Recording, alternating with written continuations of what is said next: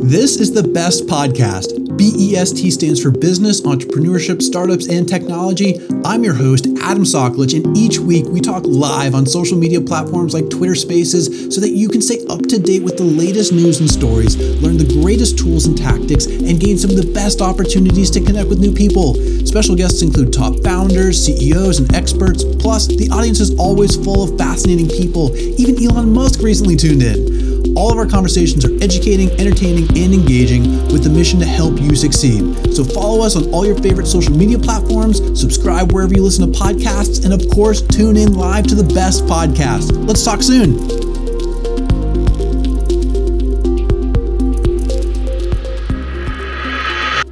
Of course, I'm so excited to have you here, Pomp. Are you ready to get going?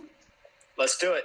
Awesome, man. All right, folks, well, let's get this going. My name is Adam Soklich, also known as the Best of Live Audio, and I'm so excited to be here with you folks today. Each week we host fascinating thinkers and doers, and for a while now, I've always wanted to talk with Pomp. Now, if you aren't already familiar with Anthony Pompliano, he is an entrepreneur, an investor, a writer, podcaster on all things the topics of decentralized finance. He's obviously no stranger to Bitcoin and the blockchain space, as well as Twitter. So, Pomp, you've got a lot going on, man. You're in investing, you're writing, you're podcasting, you're reading and writing your notes once a week. And correct me if I'm wrong, but you're also a dad. Is that right? I am. I have a young daughter. I have a young daughter as well. She's 6. She's growing up fast, so I imagine what you're going through. But you have so much going on, man. How is it being a dad with that as well? I mean, of course, I can imagine your late nights and just taking care of the kiddo, but there's really special moments with that as well, right? Yeah, I love it. I actually don't think it is a lot of friends that kind of run from it or, they complain, but I love every second of it. And I got woke up twice last night in the middle of the night and couldn't be happier. So I'm enjoying it and highly recommend for anyone who wants to have kids.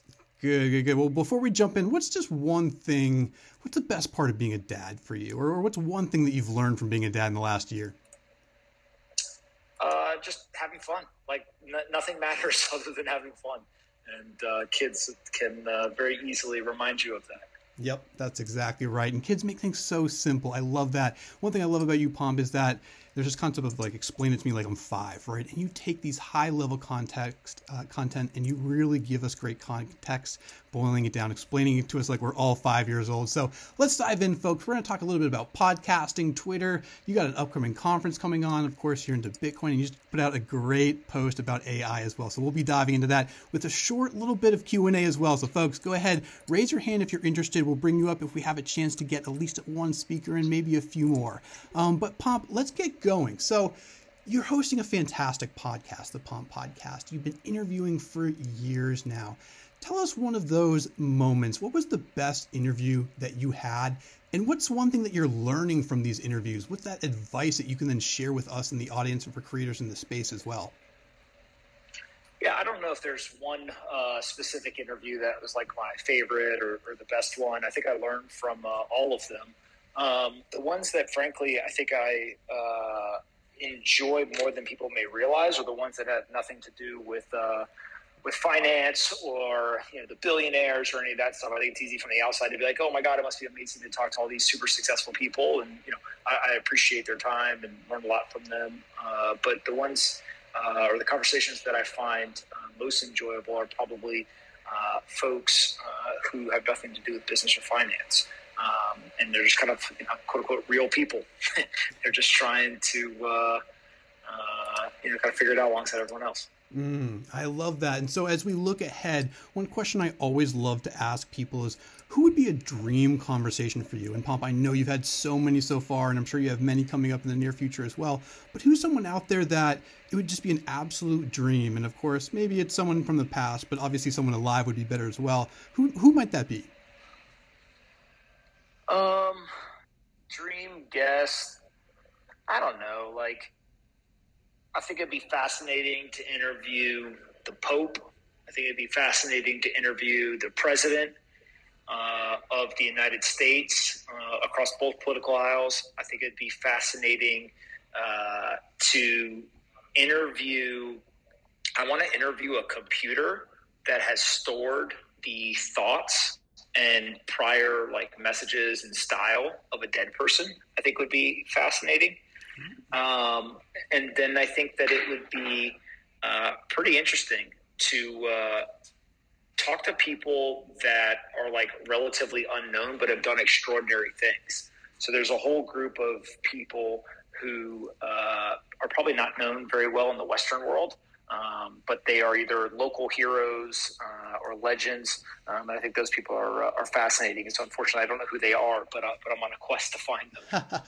I love that. I love that. All right, one more follow-up question about the podcast, and then we're going to move on because I do want to dive into more bit about Twitter, also your conference, and as you mentioned, political parties with both sides that could bring in a debate, and that's one thing about your conference that you've got coming up in the next couple of months that I'm really interested in is debating as well. But before we get to that, one thing that you've just posted recently on your Twitter thread, and folks, go ahead, follow Pomp if you haven't already, is that you're going to be removing all advertisers from the podcast and YouTube videos. Now, you had a short form video to go along with that, but give us a little bit more context of what's going on and the reactions that you've been getting since you shared that post just in the last week or so. Yeah, I mean, look, I started all of this in terms of, 2017 and 2016, and it's grown to be quite large. I had no plan for it to be that. I never thought it'd be a business, anything like that. It obviously grew in the size of the audience in order to continue to produce as much content as possible and keep it as high quality as possible. We built out a team. We've got an office. We've got a bunch of equipment. It became kind of a real thing. And so in order to make that sustainable, we pursued advertising as a revenue source. Every podcast you listen to very much has advertising on it. Same with, most forms of content that you get. And really the idea there, if you talk to most people, including myself, is like, you want the content to be free. You want as many people to be able to consume it as possible. And so crypto's a little different. There's a lot of stuff. I think there's two main differences. One is if somebody's advertising on, let's say, a media publication or on television like a CNBC or something, nobody's yelling and screaming at the network or at the media publication when their advertisers do bad things, right? A host-read ad is very much the individual's name, face, brand is on the advertising. So although the mechanism is advertising, there's a different component to it. And so there's more reputation kind of assigned to it. And that's, both good and bad, depending on if the situation is good or bad. And then the second thing is if you think about a way to create a system or a platform where the content remains as free as possible, but it is sustainable, that's what we're now going to go try to figure out is if we take all the advertising off, what else can you do? And, look, I've been building companies and investing in companies for a long time. I think that we will figure it out, but I don't have all the answers right now. So personally funding the team, it sucks having to write checks every single month and knowing that you're basically running a business that is intentionally losing money. But I think it's the better thing over the long run. And frankly, part of the exciting aspect and the challenging aspect of it is like, I don't know what the answer is. And I've talked to a ton of people who have tried to solve this problem. Some of them have done it, with some degree of success. Others have failed at it. And so, it's intellectually stimulating to try to figure it out. And it'll be fun to see, if we talk in a year from now, what happened. Ooh, I love that. Yes, and in a year, let's definitely do that because one of my questions would have been like, well, what are the ideas that you have, right? Or, of course, what's your thought process on that? But, of course, we could talk about that all day. One thing I do know that's coming up for you, though, is that you do have a conference coming up in just a few months, right? Yeah, and the conference is, one piece of, I think, how we will, build the business, right? If you think about why I started all of the content, it's the best way that I know how to learn. I basically take ideas, I throw them out there in the world, I get feedback, and then I just do it over and over and over again. I've met amazing people and been able to build this, massive audience. And so bringing them all together in person is, kind of a natural extension of what we do in the virtual world.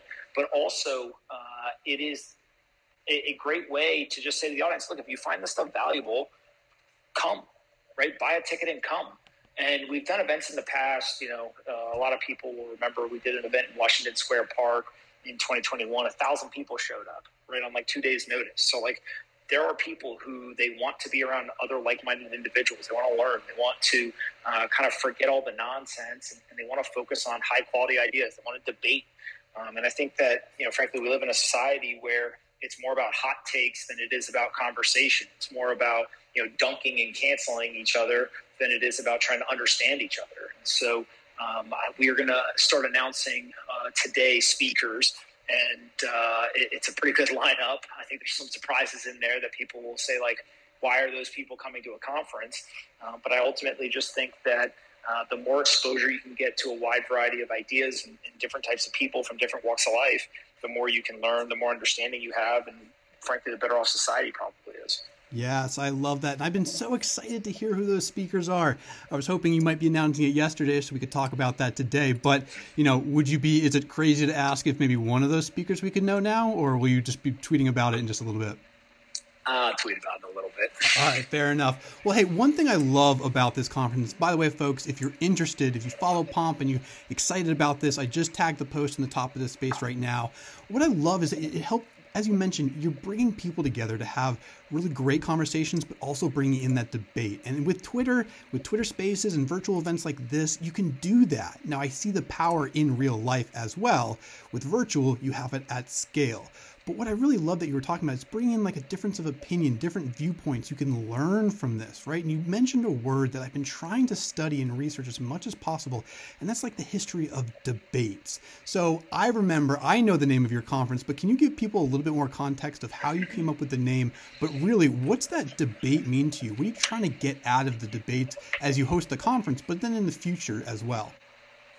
Yeah, so the event is called Lyceum Miami. For those that don't know, the Lyceum was a public gymnasium in Athens, Greece, in ancient Greece.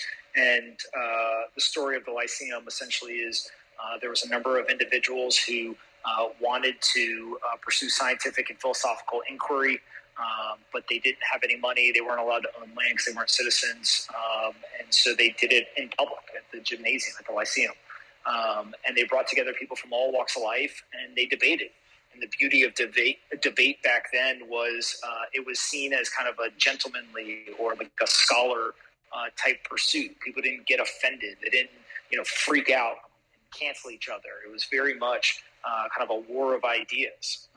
And if there's anything that we know throughout history, whether it's scientific inquiry or philosophical inquiry, being able to question the norm, being able to question the status quo, being able to throw out new ideas, that's ultimately how we get progress. That's ultimately how we figure out what works. And so if you think about the Lyceum, in my opinion, it was the kind of apex of intellectual experimentation. And that idea of debate is really important.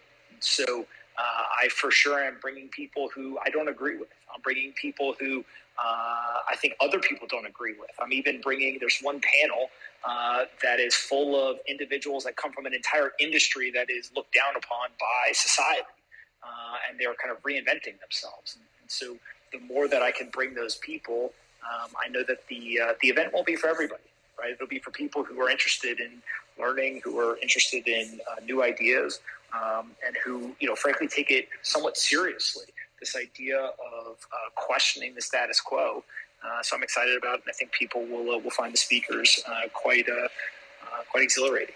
I'm excited for that as well. And I just don't often hear people talking about debates beyond just the political ones that are out there, right? And even then, whether they're on Twitter Spaces or not, they tend to be one-sided unless you have someone there in the middle that can help moderate it, who genuinely wants to hear those perspectives and potentially learn from them as well. So I love what you're doing, man, and that's an absolute dream. I would love to attend as well, and I hope people in the audience will check that out. Now, as we continue, I know we are tight on time. Adam, just one thing I would say on that, I think, is you nailed it in that, like, the reason why you don't see a lot of debates is because people don't want to listen. Right. And when you think about great conversations have two components. They have good questions and they have good listening. Mm-hmm. And part of, I think, the issue, if you will, or one of the challenges in a world that is full of notifications and dopamine and social media and doom scrolling and all this stuff is that, like, It's not actual about nuance. It's not about understanding. It's all about, dunks and retweets and all that stuff. And I get just as excited as anyone else on the internet, right? I'm human too, but I think that, if we can just get towards that understanding and understand that it's through listening, right? Hearing people out, understanding what their ideas are, even if you don't agree with it, that's probably a pretty good spot for us to be. Yeah. And one thing for folks in the audience, obviously you're here on Twitter Spaces, but I have been on here for 2.5 years, and it's just been an incredible experience, as well as learning to actively listen, learning to publicly speak, but be open to those perspectives and connect with people and learn things that you've never been able to do before. So I think Twitter Spaces is fantastic, but doing it in person at an event like yours, Pomp, is truly exciting as well. And again, Pomp, I know we're short on time today. I was expecting a little bit longer, but we also got a late start, so I'm going to keep this moving. Wolf, we're going to get to you in just a second for your question. Before we get to that, Pomp, a topic that's been on my mind. Of course, I want to dive into you all about Bitcoin. You have quite a lot to say about that, but you just posted this morning a fantastic topic: are AI and Bitcoin switching roles in investors' mind? Now, this is the topic of AI has been something I've been diving into a lot very, very recently. And I have a new series coming out here on Twitter Spaces with some great AI leaders in the space in just the next few weeks as well. So stay tuned for that. But can you walk us through where this idea came from and a little bit more context of what is in that post? I'll also tag it at the top of the room for people to check out as well. But Pomp, just what's the story there? What's your perspective on AI versus Bitcoin? Yeah, I got to admit, everyone always thinks when I write these letters in the morning that there's some master plan, or I've been plotting to write it, for weeks. The truth is, I woke up this morning and I went on CNBC.com, just saw what was, kind of going on in the news, and the top two stories, kind of right there at the top, were literally Coinbase laying off 20% of its staff, and Microsoft potentially investing $10 billion in ChatGPT's OpenAI. And I was like, man, what a change of fortune for those two industries. Because if we'd been talking 18 months ago, it would have probably been the exact opposite. There wasn't that much interest in AI compared to Bitcoin and crypto world. And so I basically went and just did some research as I was writing. And if you go ahead and you take a look, what you find is that Google search results, the topic of AI passed crypto back in the summer of 2022. And it has continued to exceed any interest in crypto. If you look at the price of publicly traded cryptocurrencies, they're down 75 to 99%. AI startups have continued to increase in valuation. But what's interesting is the total dollars invested in both crypto and AI is down, which speaks more to the macro environment and just kind of venture investors generally deploying less capital. So kind of year over year, dollars invested in 2022 is less than in 2021. But then I kind of tied it all together and I said, look, well, it's easy to kind of pit them against each other in terms of investor interest. There's actually a lot more similarities than differences. And one of the key similarities that people forget is that both the AI industry and also the Bitcoin and crypto world, open source ethos is kind of a core component. And so what you're starting to see, what you have seen in crypto over the years is this pursuit of open source technology and kind of building decentralized networks and all that stuff. One of the concerns in AI for years was that there was going to be centralization when it came to these AI models and the ownership. Now what we're actually seeing, though, is that there is not that centralization. There's actually a decent amount of decentralization in terms of the innovation, but also there's a lot of open sourcing of the language models and the technology itself.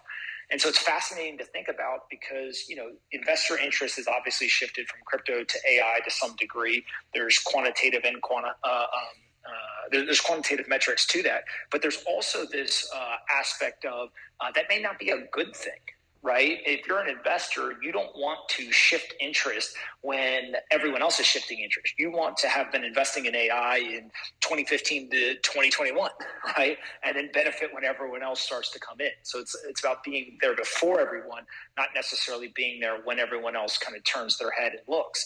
And so in some way, although investor interest is shifting, that may actually kind of speak to or kind of raise the hand on, well, actually maybe the people who are counter trading public investor sentiment, they may be the ones who are best positioned over the coming years. Time will tell. Ooh, Pomp, I want to dive into this with you even further, but again, I know we're tight on time, and there's so many topics that we can dive into. Of course, there would have been more with Twitter and other topics, even Bitcoin. I've got an extra 5 minutes. If we keep going, I can go till 12:35. I just moved. Ooh, appreciate that. Awesome. Well, I also love that with the power of live audio, we can also engage with people, right? It's not just a one-way street. And so I had brought one of my friends, Wolf Gav. It's so good to have you here as well. You're big into the financial space. And so I'm just curious, while you're here on stage with us, you've been listening to this conversation. What's on your mind, Wolf? And what question would you have for Pomp? Thanks, Adam. Appreciate that. Good to chat again, Pomp. We met briefly in Miami. I'm just curious, bouncing off of what you just talked about there, kind of trying to be ahead of the curve. Coming from a finance side guy, nowadays, where is majority of your exposure as you're looking out, trying to invest and be ahead of that curve? Is it still primarily in the crypto sphere? Have you leaned into any stocks or other areas? I have almost no public market exposure. It's very little. I pretty much haven't changed over the years. I mean, I don't know, I've been doing this for a decade now, and I pretty much only invest in venture capital, kind of early stage technology startups, in Bitcoin, and then in the businesses that I own and operate. And really the thought process, I think, is the following. One, the businesses that I own provide a different risk profile, a different kind of financial potential reward than, let's say, the early stage venture or Bitcoin. So you kind of have some diversification in various types of businesses. The second is I'm still relatively young, although that's changing every year. And so being able to compound capital for a long period of time, I think the best way to do that is obviously to own businesses that compound in value. And so I try to kind of position myself to do that. And then the third thing I would say is I'm a huge believer that value follows innovation. And if you look at, my portfolio, majority of my financial exposure across all the different things is really chasing that innovation. Now, innovation obviously doesn't always work, and so there's going to be really, really big wins, and there's going to be plenty of zeros along the way, and you just kind of have to say, look, I'm a big boy, I understand the risk that I'm taking, and I'm going to position myself this way. But so far it's worked out financially, but even more importantly is I'm having fun, and so I don't see it changing anytime soon. Appreciate that. Thank you. Yeah, I appreciate this as well, Pomp, and thank you again for this time. I want to make sure to be respectful and make sure you're out and focus on what you got next for today. But I want to thank you, and I want to thank everyone here in the audience as well. We've covered a lot of topics very, very quickly. We've talked about your podcast, of course, the upcoming conference as well. By the way, folks, if you haven't already clicked on his profile and given him a follow, check that out. The conference is on March 4th in Miami, Florida, and I'm excited for that one. A lot of good debating, and I'm excited for the speakers to come out on stage later today, or rather for you to announce them later today, Pomp. And of course, we could be diving into more about Bitcoin and AI. But Pomp, I want to thank you so much for your time today, and Wolf as well, and everyone here in the audience. Is there any last piece of advice, Pomp, with what you've got going on in this world, as you've talked about, learning from being a father, from being a podcaster, from all of these great things that you're going through right now? What's that one thing that really resonates with you that you'd love to share as advice for this audience as well as a takeaway? Yeah, I don't necessarily have one piece of advice. I think kind of one size fits all advice is pretty hard. I would say that something that many people over the last couple of months probably have come to the conclusion of, which is, the timeless investing principles are timeless for a reason. And then the other thing that is kind of top of mind is there's a lot of founders right now. These are founders of tech software companies, of small businesses, kind of everything in between. They're quitting. And I think that you have to get in your head that if you're going to sign up to start a business, if you're going to sign up to be an executive at a business or a manager or even, kind of an entry-level employee, the company doesn't die until you quit. And so during tough times, economically, it's very easy for people to feel like there is no light at the end of the tunnel, that the thing they thought that they were building, or the opportunity they thought they were accepting when they joined a company, doesn't look as shiny, it doesn't look as sexy, it looks like a lot of hard work. And there's a certain type of person that gets excited when things get tough and hard work is necessary.